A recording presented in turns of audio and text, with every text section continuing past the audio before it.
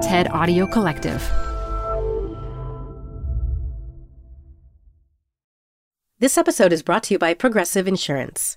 Whether you love true crime or comedy, celebrity interviews or news, you call the shots on what's in your podcast queue. And guess what? Now you can call them on your auto insurance too with the Name Your Price tool from Progressive. It works just the way it sounds.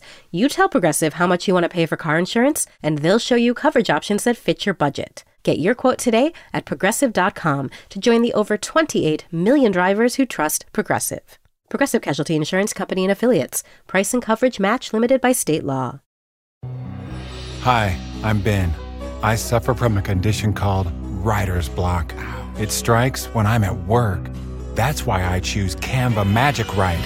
It works fast, generating texts in seconds, thanks to AI. Common side effects include increased productivity, compliments from coworkers, feelings of satisfaction. Now I can say bye-bye to writer's block. Ask your boss if Canva Magic Write is right for you at canva.com, designed for work. Canva. You're growing a business, and you can't afford to slow down. If anything, you could probably use a few more hours in the day. That's why the most successful growing businesses are working together in Slack. Slack is where work happens, with all your people, data, and information in one AI-powered place. Start a call instantly in huddles and ditch cumbersome calendar invites. Or build an automation with Workflow Builder to take routine tasks off your plate, no coding required. Grow your business in Slack. Visit slack.com to get started. Hey everyone, it's Adam Grant. Welcome back to Rethinking, my podcast on the science of what makes us tick with the TED Audio Collective. I'm an organizational psychologist, and I'm taking you inside the minds of fascinating people to explore new thoughts and new ways of thinking. My guest today is Jared Cohen.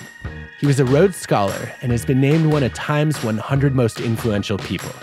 He worked in the State Department under both Condoleezza Rice and Hillary Clinton, then fought extremism as founder and CEO of Jigsaw at Google. Today, he leads global affairs and innovation at Goldman Sachs. In his spare time, Jared is a history buff, and his new book, Life After Power, is a riveting look at who 7 American presidents became after they left the Oval Office. It's brimming with insights for anyone who's ever wondered, what's next?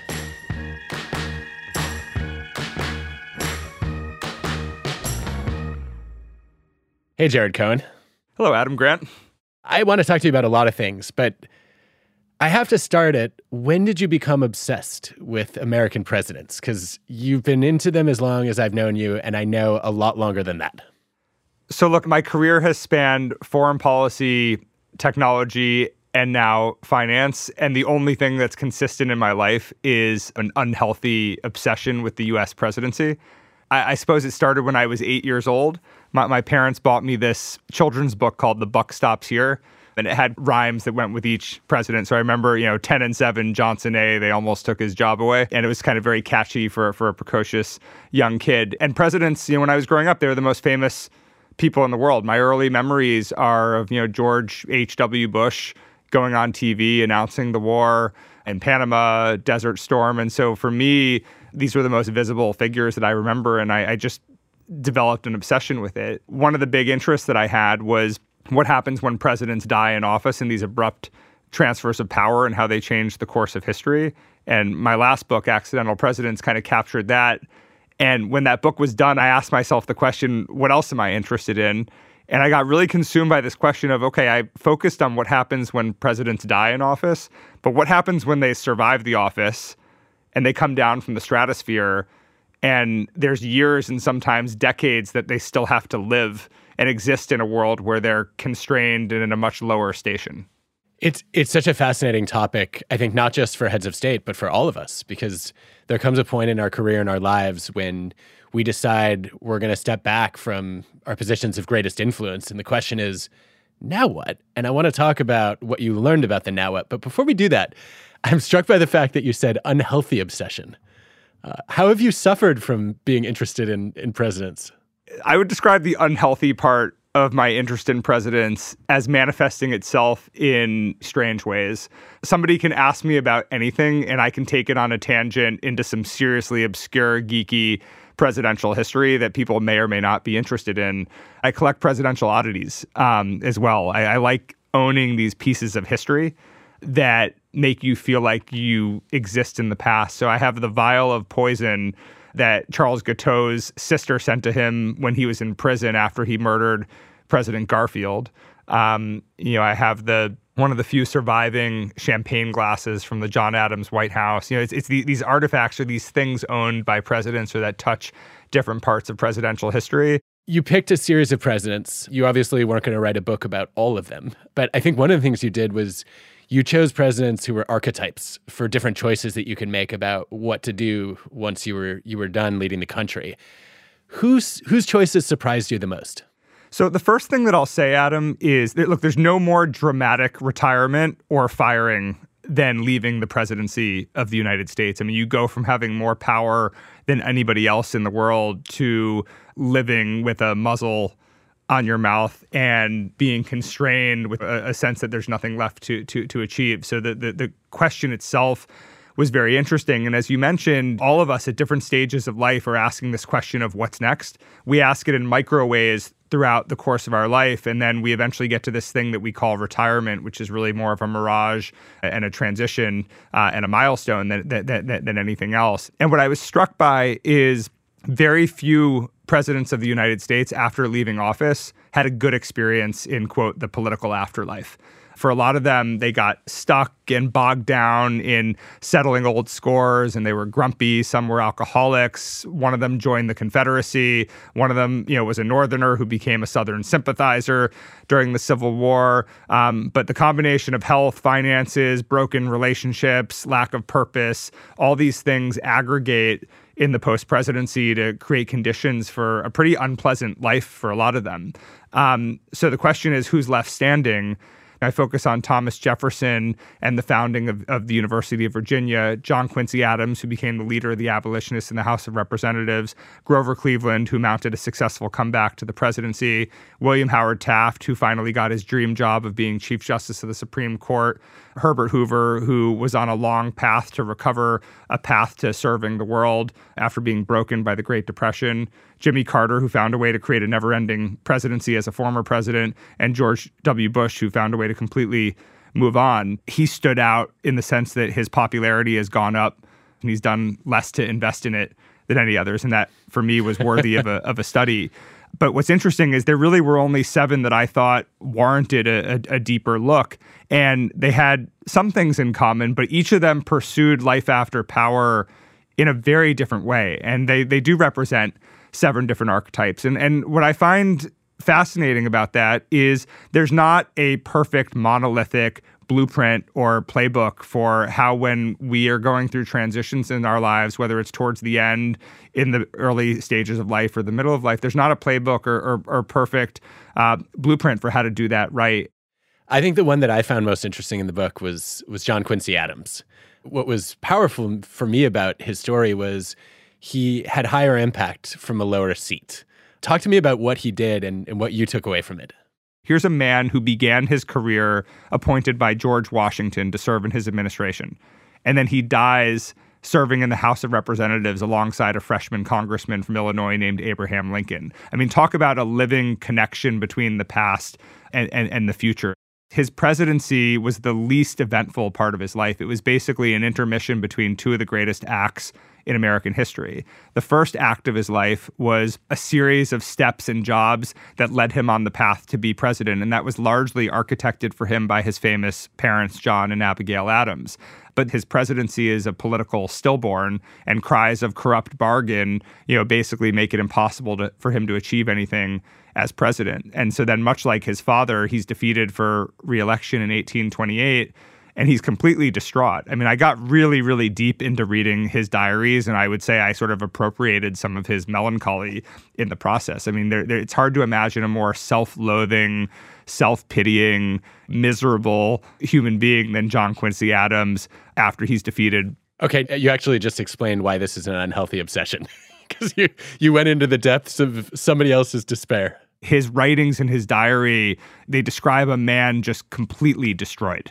And so he goes back home to Quincy, Massachusetts, and he annoys his wife, he's annoying his kids, he's annoying his friends, he's spending all of his time fighting with people who wronged him at every stage of his life. And finally, everybody sort of gravitates around this idea that, like, just get back into service so you stop annoying the rest of us. And the only thing that John Quincy Adams knew was a life of service. And he'd already been Secretary of State. He'd been president. He served in the U.S. Senate. He'd been an ambassador to multiple countries. And the only thing left was like the lowest station of all, which is a mere representative in the House of Representatives. And he basically agrees to run. He's elected, and he ends up as this sort of ex-presidential novelty and sort of a joke in the lowest station he's ever had in his career. For his first year and a half, he does what a member of the House does in the late 1820s, early 1830s, which is you get petitions and you read them. And what happens is some of these petitions are petitions to abolish the slave trade in D.C., petitions to emancipate the slaves. And then the reaction from the slaveocracy in the House of Representatives really astonishes him. And he realizes, wait a minute, they don't want me to read these petitions. That's an abomination to the right to petition. So then he starts reading more of them. And as he reads more of them, the slaveocracy gets increasingly agitated and they end up gagging him. And so then it's the right to petition is curbed. Then the right to speech is curbed. And, it all sort of culminates when he fights to rescind the gag order and defends the Amistad slaves before the Supreme Court. And what he realizes is that without searching for it, the cause of abolition found him, and in a much lower station, he found a much greater calling. And he stumbled into this mission that, frankly, he had never championed at any other stage in his life. And he gets elected to 9 terms in the House of Representatives. And before John Quincy Adams, the abolitionist cause was viewed largely as a fringe movement or a radical movement. And we know that Abraham Lincoln was inspired by what he saw from John Quincy Adams, and that the intellectual architecture around the need for a constitutional amendment to get to emancipation inspired that young congressman who would go on to become one of the great presidents of the United States. That's an extreme example of not just bouncing back, but bouncing forward. To go from complete despair, an unsuccessful presidency, to helping to plant the seeds of the Emancipation Proclamation. Pretty extraordinary. His story tells you that if you're patient and you just kind of let things play out, you may actually find the greatest cause of your life. I wouldn't describe him as an open-minded person. I would describe him as an impatient person. He was meandering at the right moment. But had he leaned into some sort of deliberate cause, he may never have become the champion for the abolitionist movement that changed the course of history. It's a strong case for patience. It also makes me think about something that developmental psychologists have been interested in ever since Erik Erikson first coined the distinction between generativity and stagnation. The question that I think all of us face around, am I going to contribute to the next generation? Or am I going to basically let my knowledge kind of ossify and not share it with others? And it seems to me that in some ways, John Quincy Adams confronted the tension between happiness and meaning. He could have done lots of things that were personally pleasurable and enjoyable, but a little bit devoid of purpose.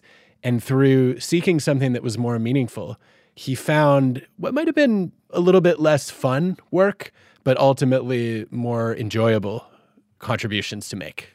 I think that's right. And there's something else about John Quincy Adams that's worth calling out. And this won't be relatable to everybody, but he had a fighting spirit. He loved fighting with people and quarreling with people and intellectually outfoxing people. And, he shows up in the House of Representatives and he just thinks these members are just the epitome of mediocrity. His success in the House was a combination of being motivated by this cause, but it was gradual. What keeps him going is just the day-to-day play-by-play of winning and outsmarting, and it's what drives him. At the end of the day, he's a political and an intellectual animal. There's so many sayings about how power affects people, right? So we think about Lord Acton, power corrupts. I've found that to be oversimplified. And I feel like a lot of the research in psychology says, actually, power doesn't corrupt so much as reveal. It amplifies the values and traits that you might have hidden when you were on your way up the ladder. But once you've gained enough influence and status and authority, you feel like now you can kind of show your true colors without major risk. I'm interested in how these dynamics play out when people lose power. So I guess the question for you, Jared, is does losing power uncorrupt people? Or does it also have a way of revealing or concealing who they really are? If I reflect on the 7 presidents that I write about, the only one that I think really enjoyed being president and reveled in the power of the office was Jimmy Carter. And I think, therefore, it's fitting that what Jimmy Carter did that's different from any of the others is he was the first one to really build infrastructure around being a former president. He basically built a former presidential administration. But I think for the rest of them, the power of the presidency, in a lot of respects, it actually got in the way of what they wanted to do. And the architecture of the presidency ended up hindering the areas where they were most passionate, right? Jefferson, his entire life, was very clear about what he wanted to do. All he wanted to do was create the very first arts and sciences university, but he had this founder's obligation where he had to keep coming back and serving. He had to be vice president. He had to be secretary of state. Then he had to be president twice. And all that did was cut years off his life and delay what he actually wanted to do, which was found a university. Herbert Hoover, before he became president, was one of the most revered men in not just the United States, but the world. He was the man who fed the world after World War I. He was the hero of the recovery after the Mississippi floods. He was an orphan who rose to be a self-made millionaire. He's a man who lived 90 years, and he's defined by 3.5 of the Great Depression. I think his view is, one, democracy is a harsh employer, something that he had said, but I think that he would have been a very happy man had he never had to be president, because he would have been the great humanitarian for his whole life. And so, at least for the 7 presidents, or 6 of the 7 that I focus on, I think what's fascinating is once they move to life after power, once they leave the presidency behind, there's a period of time where they work to kind of rediscover who they were before they were president. They almost have to exercise out of them all of the sort of poison of the office and the politics and the baggage of the presidency. And each of them got to that pretty quickly and rediscovered their raison d'etre. And it looked a little bit different, and it evolved from the time from before they were president. It's kind of a tale of 2 types of power: the power of the office, which is intoxicating for some, but the power of purpose, which I think defined a lot of these men that I write about. It also makes me think about the classic triad of implicit motives that David McClellan put on the map in psychology. The idea that some people are driven by achievement, they want to succeed. Others are primarily guided by a desire for power. They want to have influence and control. And then some are drawn to affiliation. They want to connect and belong. As I hear you talk about the 6 that were not that happy as presidents, they sound like they follow the arc that David Winter has captured in some of his research, where it's almost misplaced ambition. You're an achievement-motivated person, and the highest form of success is to become president. But then the process of having to campaign and also to govern is not about achievement. It's about power. And if you're not somebody who's power-motivated, it's extremely frustrating to be blocked from achieving your goals, to be constantly having to wheel and deal. The amount of schmoozing that's required is really counterproductive and annoying for an achievement-motivated person. And then you leave the office and you have to recalibrate. You're freed from having to accumulate and exercise power, but your achievements seem really small, or what you're capable of achieving seems really small.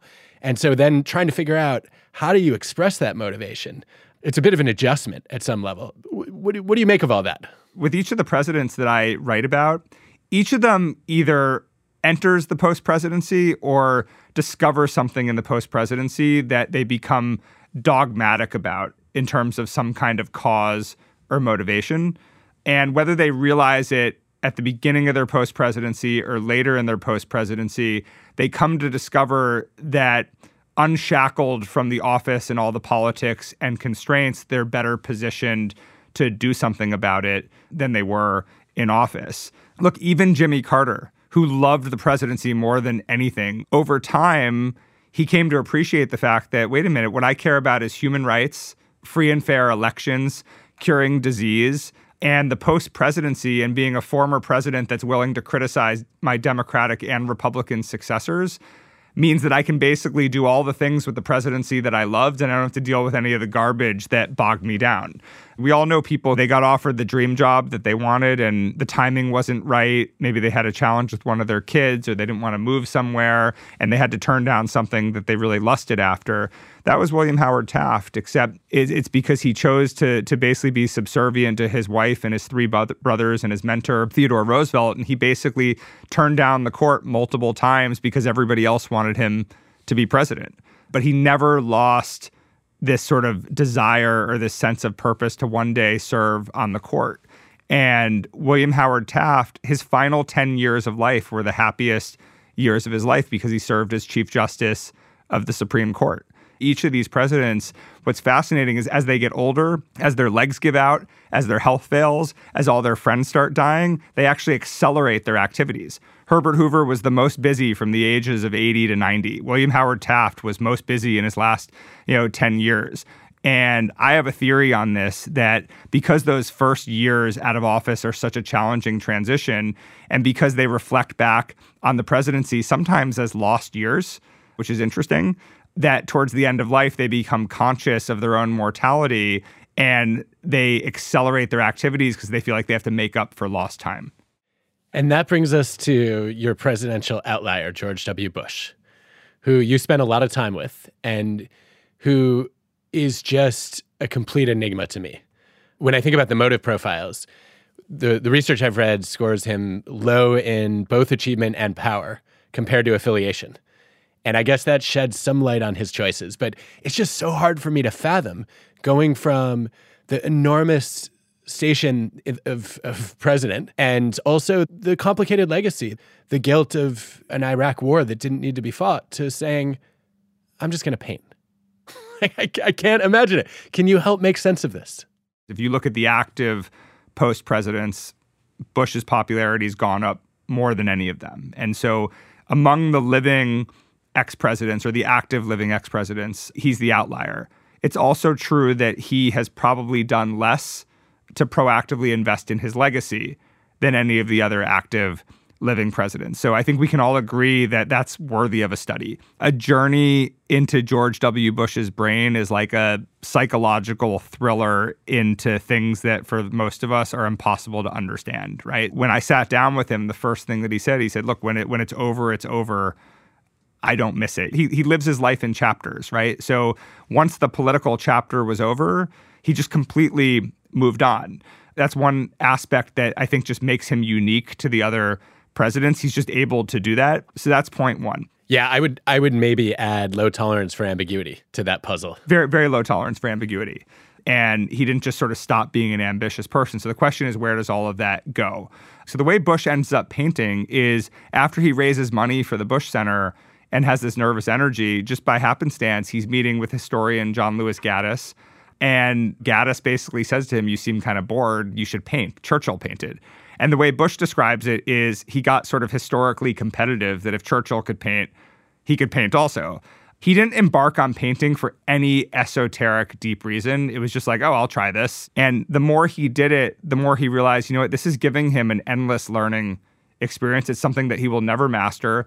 Through painting, he can, actually embrace a post-presidential voice around things that he cares about and categories of people that he cares about and push an agenda without undermining his successor.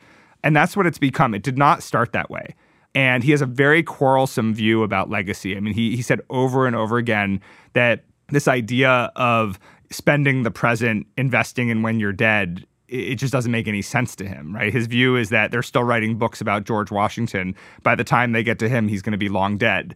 And so he really just has this adversarial view of spending any time investing in legacy, and yet he's conscious of and sort of amused by the fact that by basically not doing that, the joke's sort of on everybody else because his legacy seems to be the one that's actually gone up.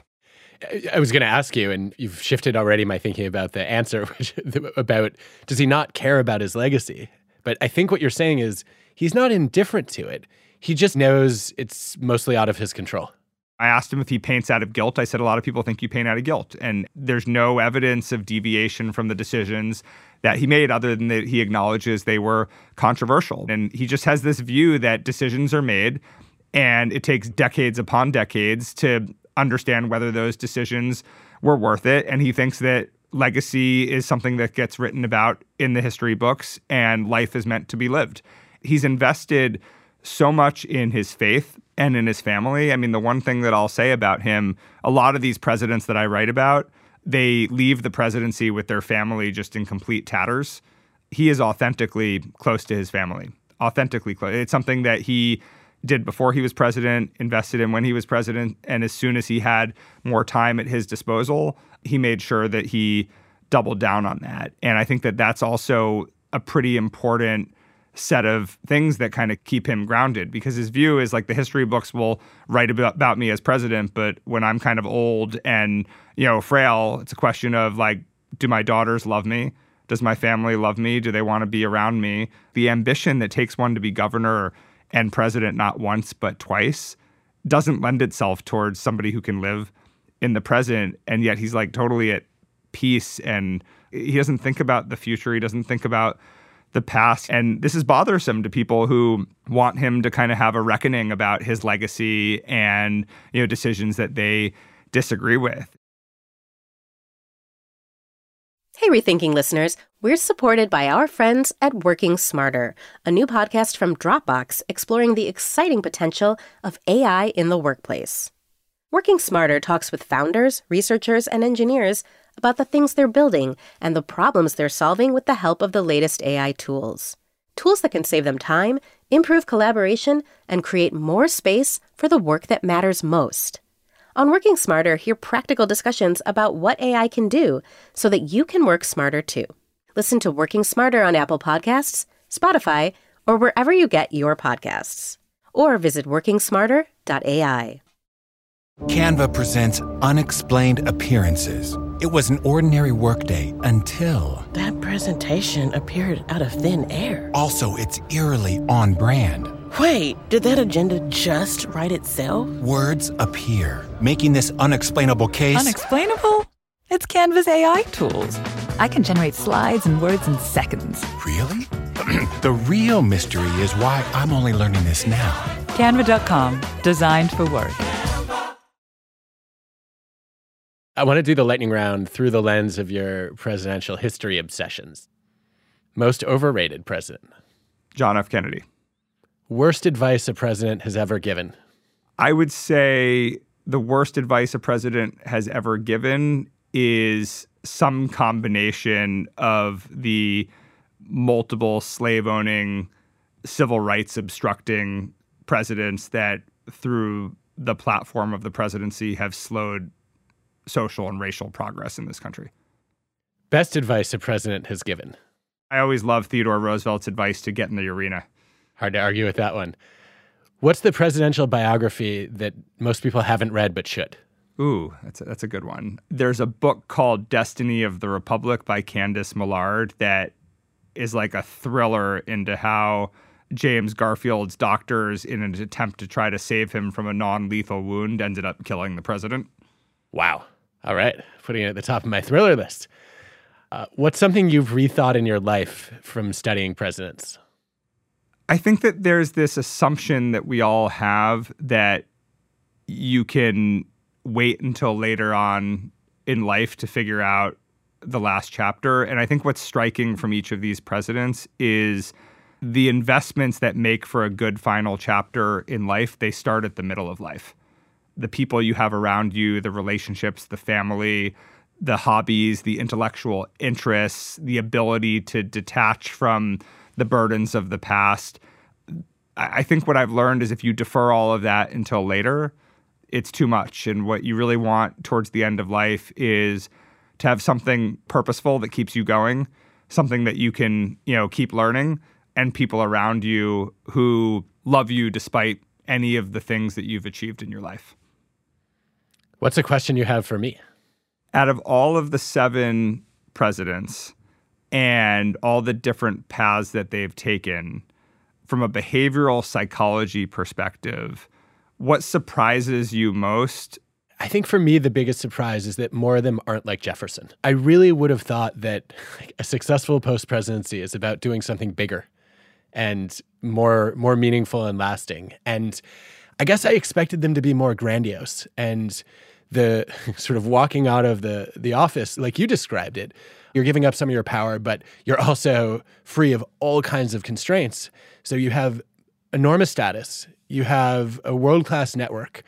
And now you can pursue your vision. And so I guess I'm surprised that not every one of them sat down and said, okay, I'm going to build a great university and change the face of education in America. And that it was that their ambitions were so much more diffuse and kind of, I don't know, I don't want to say pedestrian, but ordinary. I guess I'm curious, Jared, I think you know more heads of state than anyone in our generation on Earth. You're in frequent communication with many presidents and prime ministers around the world. It seems to me so narcissistic to even think that you could be capable of doing a job that complex. What do you make of them? It's a very lonely job, and it's a very isolating job. And the longer you are in a role, the more isolated you become, the lonelier you become. Trust becomes very difficult. Information flow changes. And so I think what I'm struck by with a lot of these leaders, I get to know them in a very personal way. I spend big chunks of my day joking around with them and sending each other memes and engaging them on a very informal way. There's plenty of substantive engagement as well. But when you break down those barriers of formality, I'm struck by how little space they have for just regular friendship and emotion, and the value that they feel when they can let their guard down and when they know they can really trust somebody, right? So things like trust and informality and friendship become really, really sought after, rarefied things. And the walls and the barriers only get higher as they accumulate more power. And so what's interesting is when they eventually leave office, and I found this also with the presidents in my book, they lose the power and they lose the platform, but all those barriers are still up.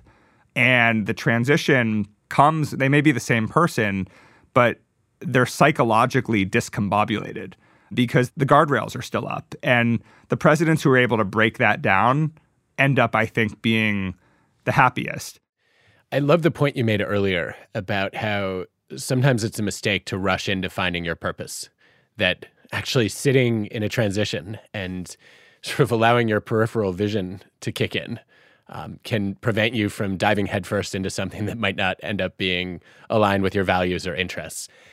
Are there any other life lessons that you've taken away from this project that we should be aware of? Because now would be the time to tell us.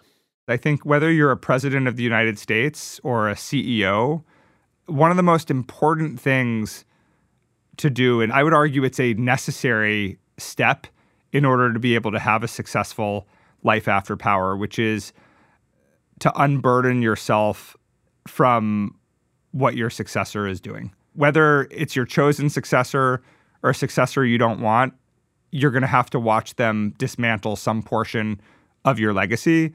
You can completely detach from it and move on, and that clears a lot of brush for you. You can say, you know what? My thing is going to be that whether it's this successor or another successor, I'm going to be completely unchecked. And that's the Carter principle, and it worked for him.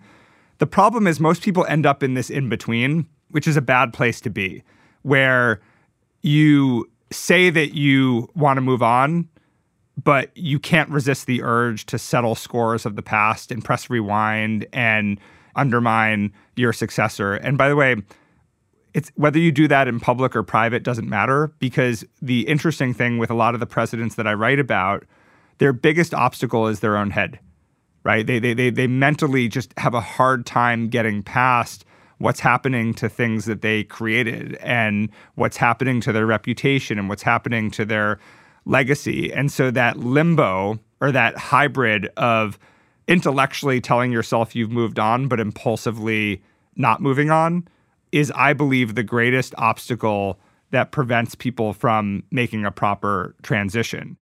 It's obvious how that applies to job transitions. I think anybody who's going through a transition at work can make a commitment to giving up the reins and actually moving on and not interfering with the person who's filled their shoes. I also think this applies generationally in families, that it would be really nice if parents stop telling their kids how to parent, right? It's a version of the same mistake. I remember saying to my mom at some point, if you wanted me to learn this lesson, you should have taught it to me when I was growing up. Your window is past. Like, now it's my job to figure out how I want to raise my kids. And I wonder if you think this lesson applies to that kind of transition too.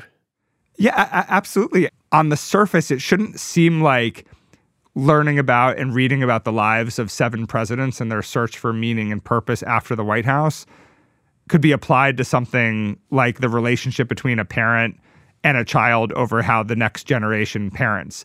And I think it's an extraordinary story that something so kind of other stratosphere would have so many prescriptions for something that in some respects seems so relatively mundane when compared to like things we read about in the history books. And I think that's an amazing part of behavioral psychology, which is, look, at the end of the day, you know this better than anyone else, Adam. There's only so many different types of human beings or archetypes of human beings. And whether they're presidents or parents or CEOs or middle managers, human beings are complicated in only a certain number of ways. And the prescriptions for how they navigate their complicated brains and their complicated lives, they kind of transcend whether one is at the pinnacle of power or whether one's power is simply a matter of the fact that this is my child, mom and dad, not yours, so leave me alone.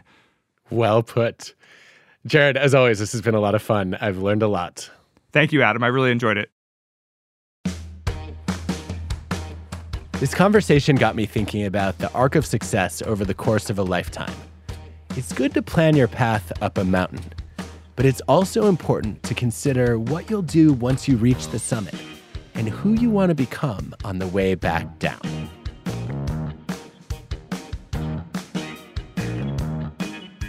Rethinking is hosted by me, Adam Grant. This show is part of the TED Audio Collective, and this episode was produced and mixed by Cosmic Standard. Our producers are Hannah Kingsley Ma and Asia Simpson. Our editor is Alejandra Salazar. Our fact checker is Paul Durbin. Original music by Hansdale Stu and Allison Leighton Brown. Our team includes Eliza Smith, Jacob Winnick, Samaya Adams, Michelle Quint, Banban Cheng, Julia Dickerson, and Whitney Pennington Rogers. I collect locks of presidential hair, which I'm no longer shy about, because if you're a lock of hair collector, you need to kind of own it and lean into it. Somebody can ask me what the weather is, and I could say, it's so interesting. That reminds me of when John Quincy Adams, was defeated for re-election and ended up serving 9 terms in the House of Representatives as an ex-president. When my 3 daughters and my wife tell me it's unhealthy, that's sort of the vote of the majority, and I deem my obsession unhealthy. That's fair. About once a week, our 10-year-old hears me talking about something and says, "Dad, stop nerd talking."